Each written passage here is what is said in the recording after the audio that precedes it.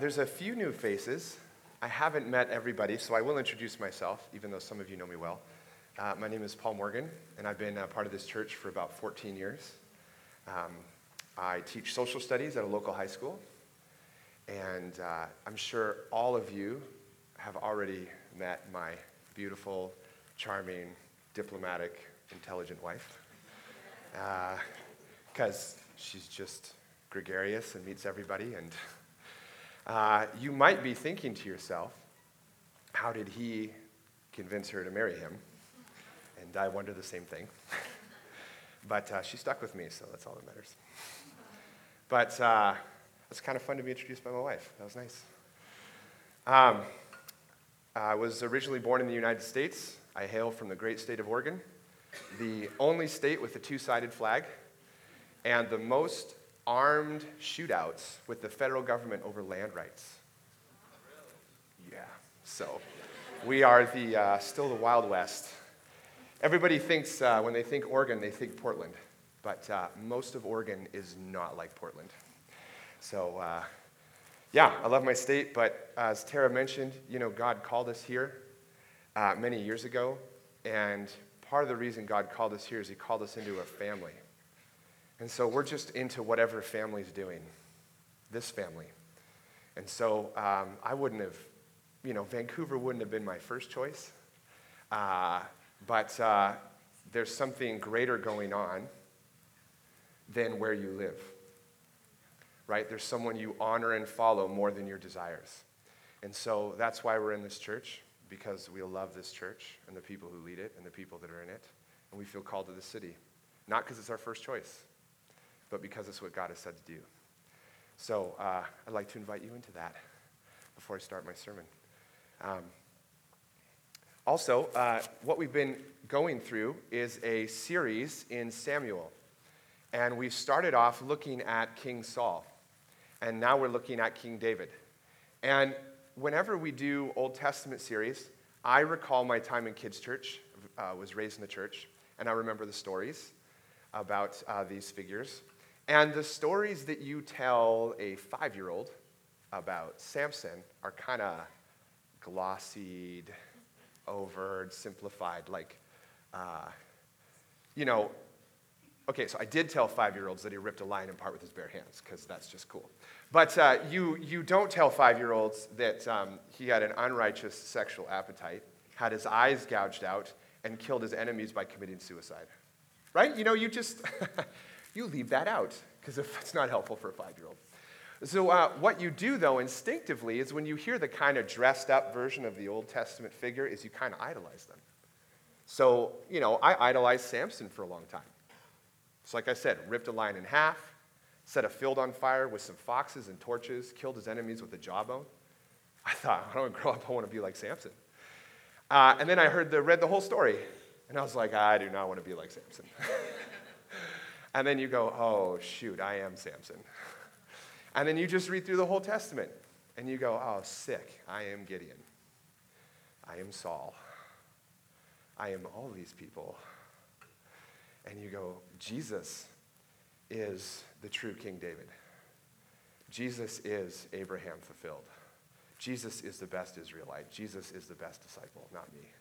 So that's what's really helpful about these Old Testament stories. So we're at the point in King David's life where it's not looking so great to be King David. The story started strong. Shepherd boy conquers the giant, cuts his head off, defends his nation, presents it to the king, marries the king's daughter, becomes general of one of the armies. That sounds great.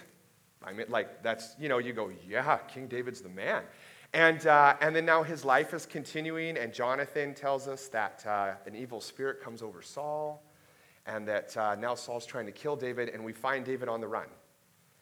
And we go, I don't know if I want to be like David anymore. But there's something going on in David's life that is very relatable for you and I, far more relatable than cutting off the head of your enemy and marrying a king's daughter. There's something going on in David that is worth emulating. David isn't worth emulating. David just points us to Jesus. He points us to God. But there's something going on in David's life that is worth emulating. That's what I want to talk about today. Is David is on the run.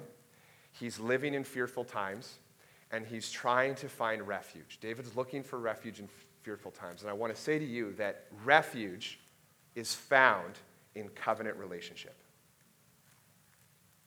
Refuge is found in covenant relationship. David did not turn to military might.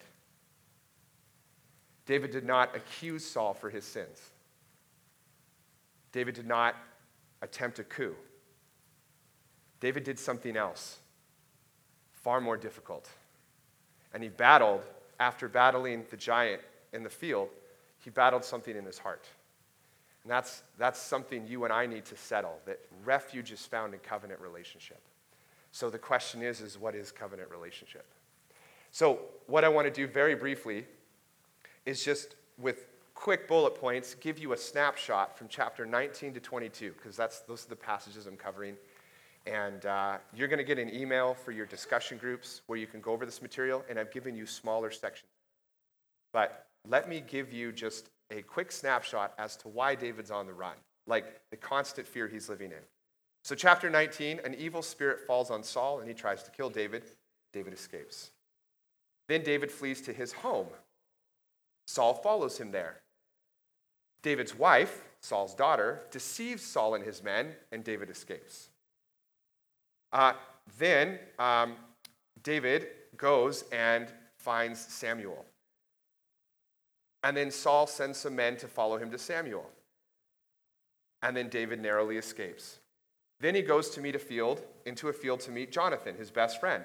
And they devise a test to test Saul's anger. Jonathan tests Saul. Yeah, my dad's trying to kill you. He warns David. David slips away.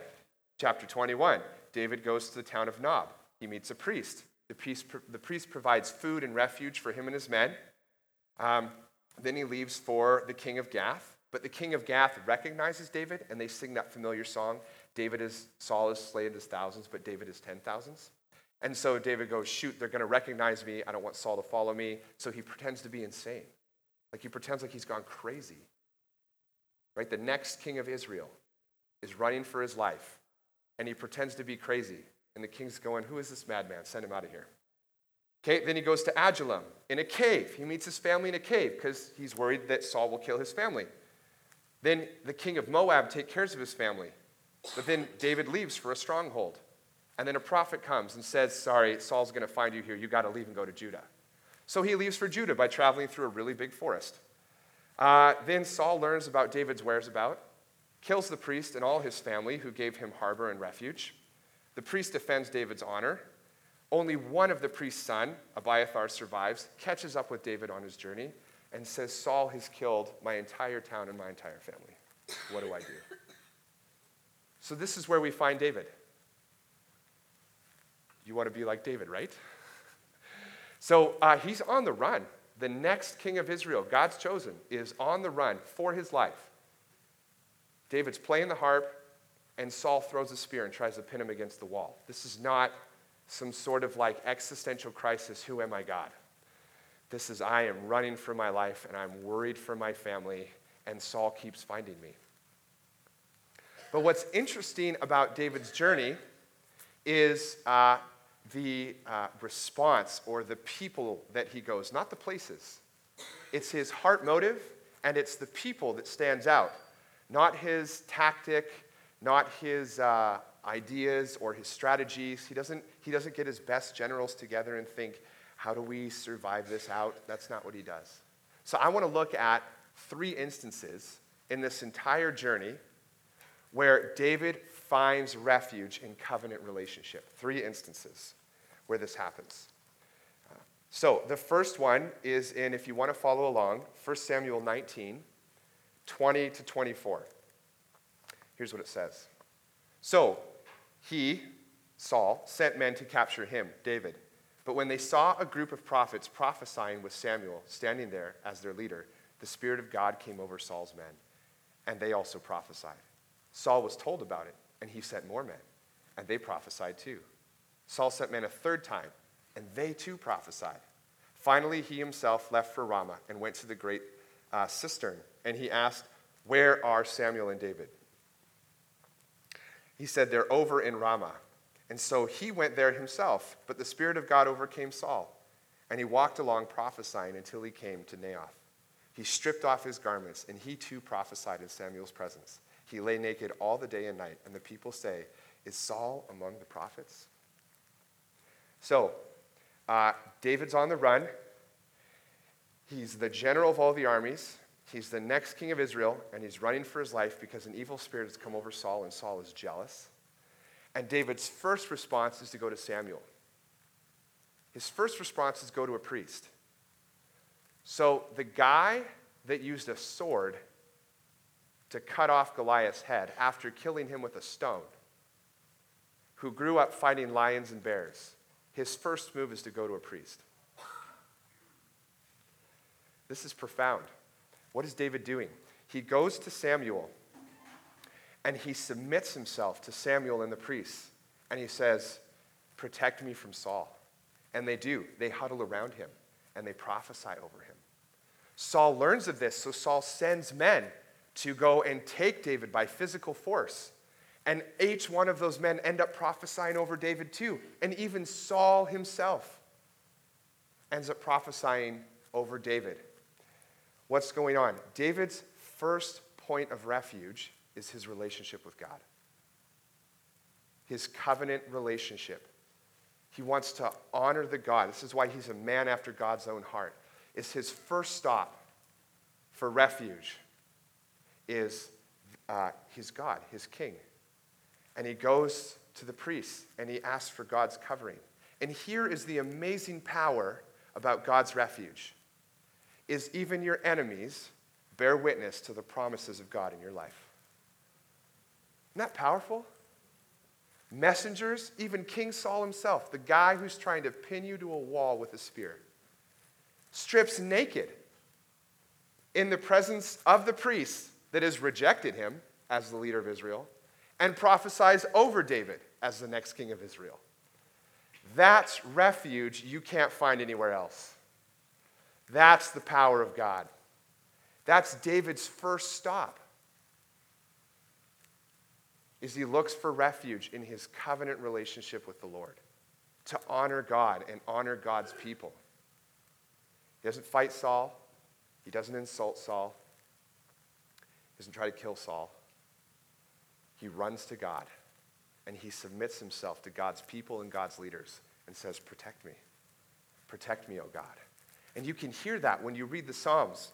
I was really tempted I found the Psalms that David wrote during this time. I just don't think it would have been too long. But you can hear him crying out for God to save him during this time while he's on the run.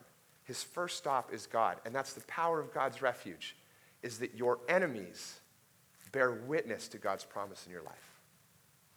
Why? Because David settled in his heart, I will honor God first.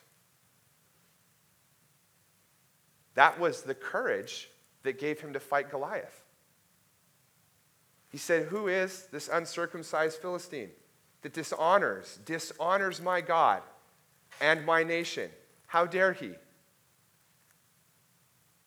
Is this just pure hubris in a young man? No, he has a strong sense of honor, first and foremost to his God. And it's the same God he runs to for refuge. This is the first stop in David's journey. It's absolutely powerful.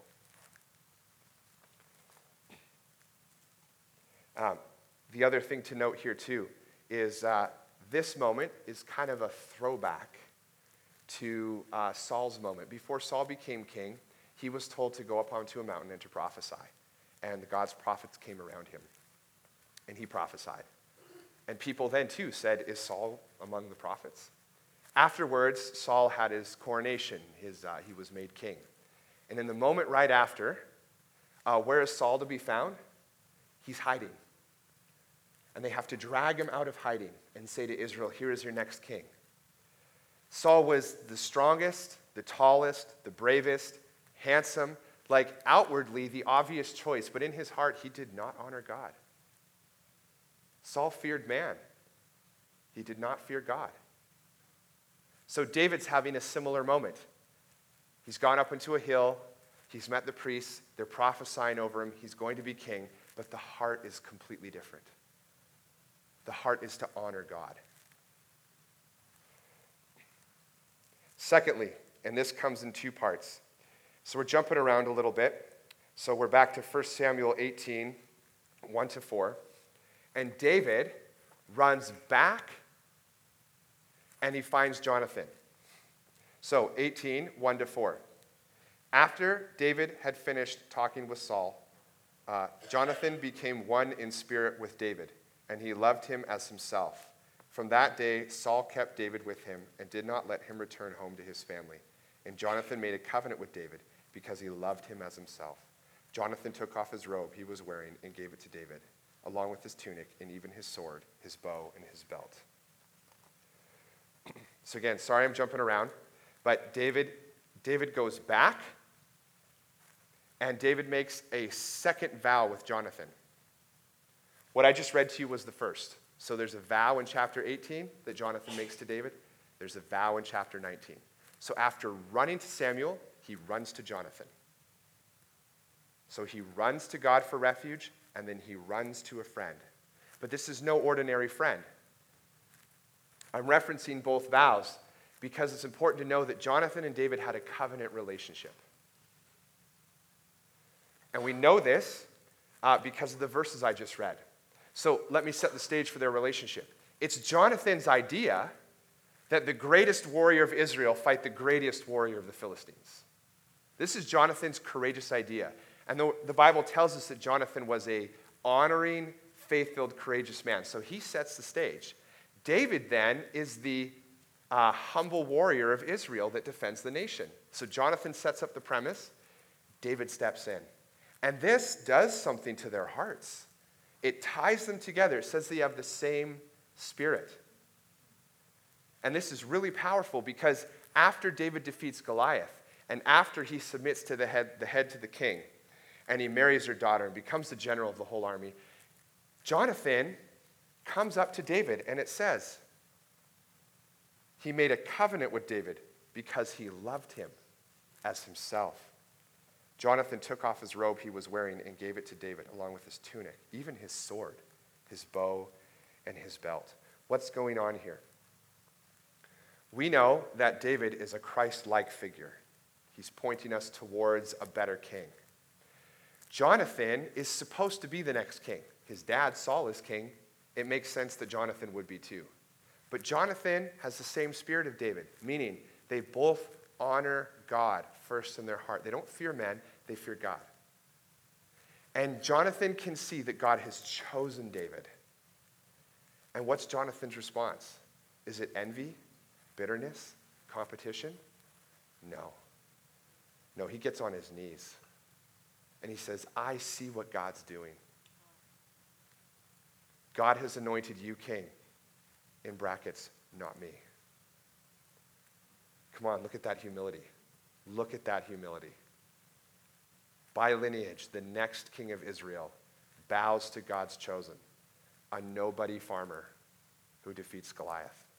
But they had the same spirit because they both honored God. And Jonathan hands over his tunic, he hands over his sword, he hands over his bow. That's not just a symbolic gesture of his submission to David as king, but it's Jonathan saying, you are now my protector. Because I honor God, and because you honor God, I honor and submit to you. You protected me, I submit to you. I come under your protection. And it binds them into this powerful, powerful covenant relationship. Another thing to note, prior to the battle with Goliath, David did not take Saul's armor. Isn't that interesting? David did not take Saul's armor, but he did receive Jonathan's. So David is the Christ-like figure, but these are both two men who honor God in their hearts and have a covenant relationship, and now a vow has been made. And David, honoring God, does not wear the armor of a fearful king. He wears the armor of a humble servant. Right? That says something about Jonathan's heart. That says something about David's heart. This is the thing that's going on that gives David refuge in fearful times. It's not strategy. It's not weapons. It's covenant relationship. First with God, then with each other. There's a second vow to be made in the next chapter over. This is when David comes back from meeting with Samuel, the priest, after prophesying. And Saul is not quite convinced. Jonathan's not quite convinced that his dad Saul is trying to kill David. So they devise a test. We'll go to a festival. My dad will notice your absence. And then when he says you're not there, I'll explain that you wanted to celebrate and sacrifice animals with your family in Bethlehem. And then we'll see his response. And then I'll come and let you know his response. More than that, Jonathan says, I make a vow to warn you of my father's evil intent. Basically, I make a vow to acknowledge the evil in my father's life, the king of Israel, and to preserve the real king, to protect the real king. I'll break relationship with my dad, the evil king of Israel, because God has chosen you and because you and I are in covenant relationship and I want to protect you. And if I don't do this, God can kill me or you can kill me. That's the vow Jonathan makes. So David hides. Jonathan goes to the party. It's the second day, and Saul looks around. He goes, "Where's David?" And Jonathan says, "Well, he wanted to go with his family in Bethlehem, offer sacrifices." Saul is enraged. Saul says, "Don't I know that you have made a vow to David, my enemy?" And he tells Jonathan off, basically says, "You're a betrayer. You've betrayed your family, and you've betrayed your mother, and you've betrayed me." What Jonathan had by honoring David as king.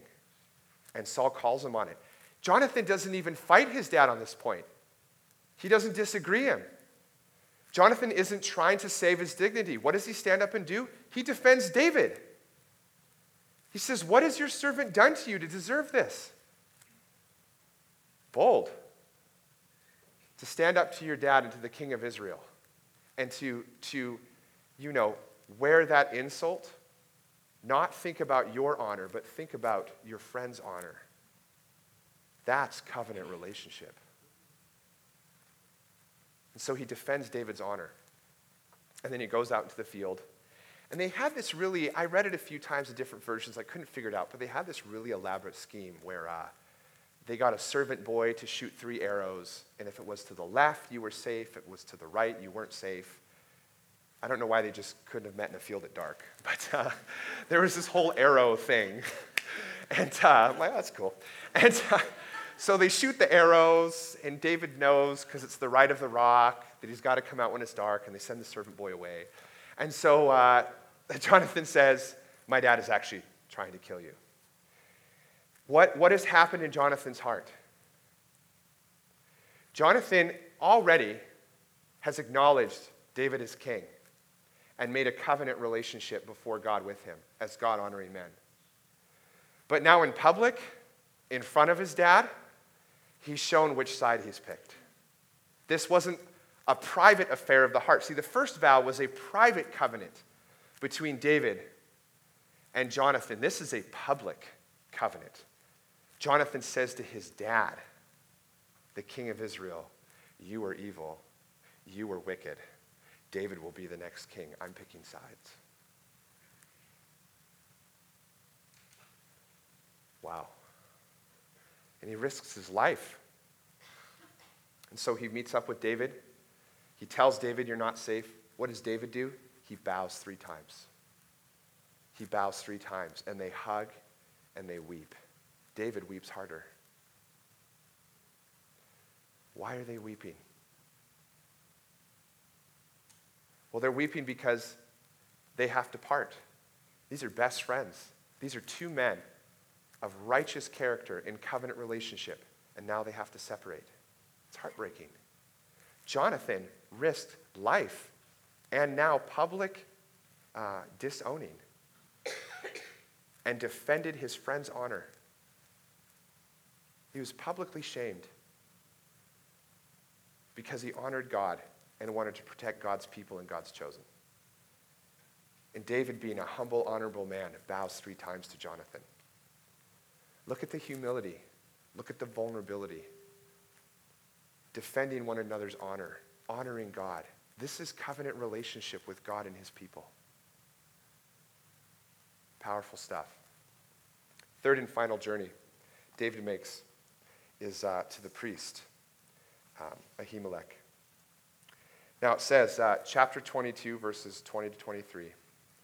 But one, a son of Ahimelech, son of Ahitub, named Abiathar, escaped and fled to join David. He told David that Saul had killed the priest of the Lord. Then David said to Abiathar, the day when Doeg the Edomite was there, I knew he would surely tell Saul, I'm responsible for the death of your whole family. You stay with me. Don't be afraid. The man who wants to kill you is the man who's trying to kill me. Stay with me. You will be safe. So I mentioned it earlier, but I'll just say it again. In his travels, David goes to the priest, Ahimelech. And when he meets Ahimelech, Ahimelech says, what are you doing here? I wasn't notified of your arrival. And David says, I'm just on a mission from Saul. And he says, but my men need a place to sleep and some water to drink and some bread to eat. So the priest says, are you all clean? And David says, yes, we're clean. And so they receive their refuge. There's a man named Doeg among the priests. And he bears witness to all this. And then he tells Saul. So Saul summons Ahimelech. And Saul says, what are you doing making a vow with my enemy?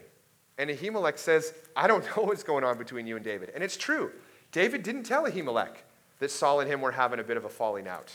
You know? He didn't tell him that. He was guarding Saul's honor. Listen to that. Was he slandering Saul to Ahimelech? No. Was he gossiping? No.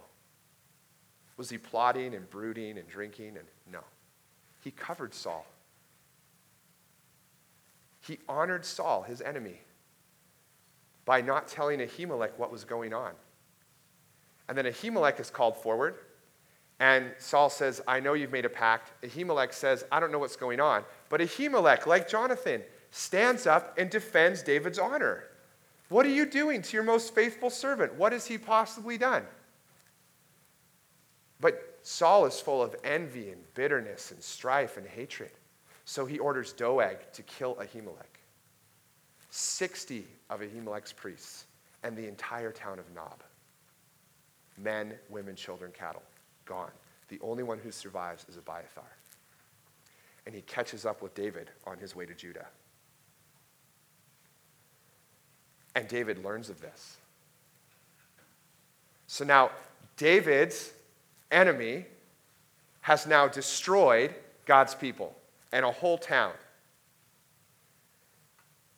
It's Saul's wickedness that destroyed these men.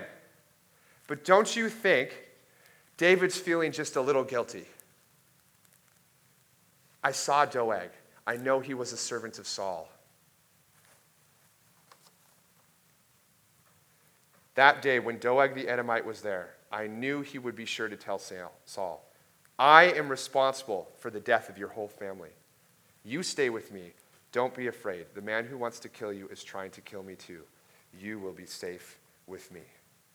So this is ridiculous. Not only does David find refuge in yet another covenant relationship where someone is willing to blindly defend his honor, but that friend is killed and murdered, and the whole town is destroyed, and David's feeling responsible because the only son survives. And what does David do? What does David do while he's on the run, fearing for his life, hoping for refuge? He says, I'll give you refuge. What refuge does David have to give? He doesn't know where he'll sleep. He doesn't know what he'll eat. He's just going from friend to friend to friend. And every time Saul's right on his tail. Here is what David is offering Abiathar. It's the only thing that saved David. Honoring God and protecting his people. It's the only refuge David has ever had. As David says, hold on a moment. I have decided not to dishonor God's chosen Saul. I will not lift a finger against him. I won't even slander his name, and he's trying to kill me. And now his evil has destroyed your life. Look, all I've got is the fear of the Lord and covenant relationship with his people. I offer you the same thing.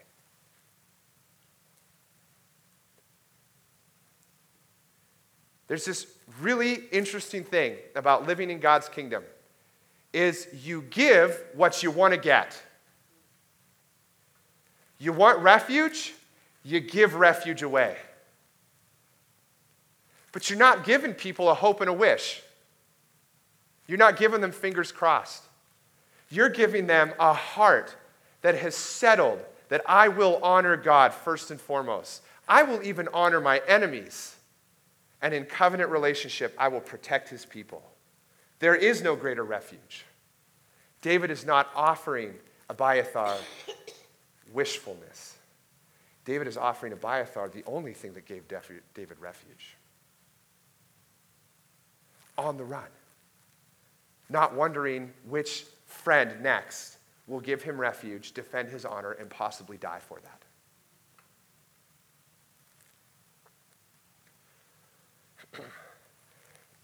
So,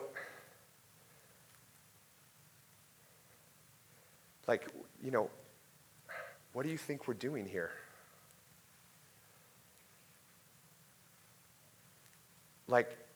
Do we have communities and D groups because those save people? No. We have communities and we have D groups so that you can enter into covenant relationship and you can find refuge. We're just an odd assortment of people. And don't, on the outside, have a lot in common. But we have the most important thing in common. The Spirit of God. Jesus Christ is King. He is the head of his body. And we have settled in our hearts to honor him. And so we have the best thing in common. We have the greatest thing in common. We honor God. I underestimate communities and D groups all the time, especially community. You can ask Tara. Tara loves parties. My idea of a party is in my office with a little lamp, some piano music, pouring over a historical document. Whoa. Right? So that's my idea of a good time. Alone, slightly cold, just a cool basement, and reading some speeches from a long time ago. Tara goes, it's community. And I go, yeah. So if you're in my community, I love you. I enjoy being with you. This is not commentary on you. I underestimate community. I need community. I don't need a party, but I do need you. I can't honor God without you. Are we just having parties to have parties? No, I don't want parties. I need you. I want you. I can't honor God without you. So join a community. Go to that community's D group. Come under people's pastoral care and protection. Enter into covenant relationship and serve God first. If you don't know God, if you haven't surrendered to God as King, look at what Jonathan does to David. Jonathan hands over his armor. Jonathan hands over his clothing, and he bows, and he says, you protect me. God as your refuge, a God-honoring relationship with your refuge does not make God a hired hand. Does not make God your buddy. It makes him your king. And you hand over your weapons and your talents and your skills and your materials, and you bow before your king. And you say, if I'm going to find refuge anywhere, it is in you. And you settle in your heart. Church, will you settle in your heart that you honor God first above all else. Because you can't honor God's people, you can't protect God's people unless you honor God and receive his protection first. You can't love better than God. You can't care about justice more. You can't give mercy more. You can't sympathize better. You can't empathize better than God. Jesus is David, the best king. Jesus is the best disciple, the faithful citizen of Israel. And what did Jonathan say to David, the Christ-like figure? One day, God's going to come and destroy all your enemies. Don't count me as one of them. Count me as a friend. Let my family live. Jesus is coming back as king. And it's more fun to think about and want to be like Jesus in the New Testament. He's holy, he's righteous, but very sacrificial. We might be getting to the point of the story where Jesus comes back in a pure white robe dipped in blood with a sword coming out of his mouth to destroy his enemies. And you and I might go, ooh, I'm not sure I want to be like Jesus in this part of the story. There is no refuge, unless you honor the Jesus that saves and you honor the Jesus that is Lord. And he is coming back to be king because he's promised to be king and he will be king. And I do not want to be counted as one of his enemies. And how do I know that I'm not counted on one of his enemies? I've settled in my heart that I honor him in a covenant relationship. I go and I make covenant relationship with his people because we have something in common, his spirit. And then I go out into the world and I find my Abiathars. And I give what I want to get. I meet people who haven't tasted of God's goodness, who don't know they have a king to give them refuge and a savior to understand their pain. And I give them a taste of the refuge God has given me. And sometimes they reject it. And sometimes they receive it. And when you take that risk, sometimes you suffer for it. But you can suffer for it because you know that God is your refuge, not your circumstance. You honor God. You honor and protect his people. Then you go out into the world and you give it away recklessly to those who have no idea that Jesus understands their pain and he's coming back as king to kill his enemies. And you settle that in your heart. And you know you are not one of God's enemies. Worship team, will you come up? I want to read this verse again. It's David speaking to Abiathar. But church, it's the Spirit of God speaking to you. And please receive it. David says to Abiathar, God says to you, stay with me. Don't be afraid. The man who wants to kill you, church, is trying to kill me. You will be safe with me. Do you believe that? Have you settled that in your soul? Are you motivated to honor God first and foremost? It's the only way you'll be motivated and empowered to honor and protect his people. And it's the only reason you'll risk giving it to a world who's trying to kill your king.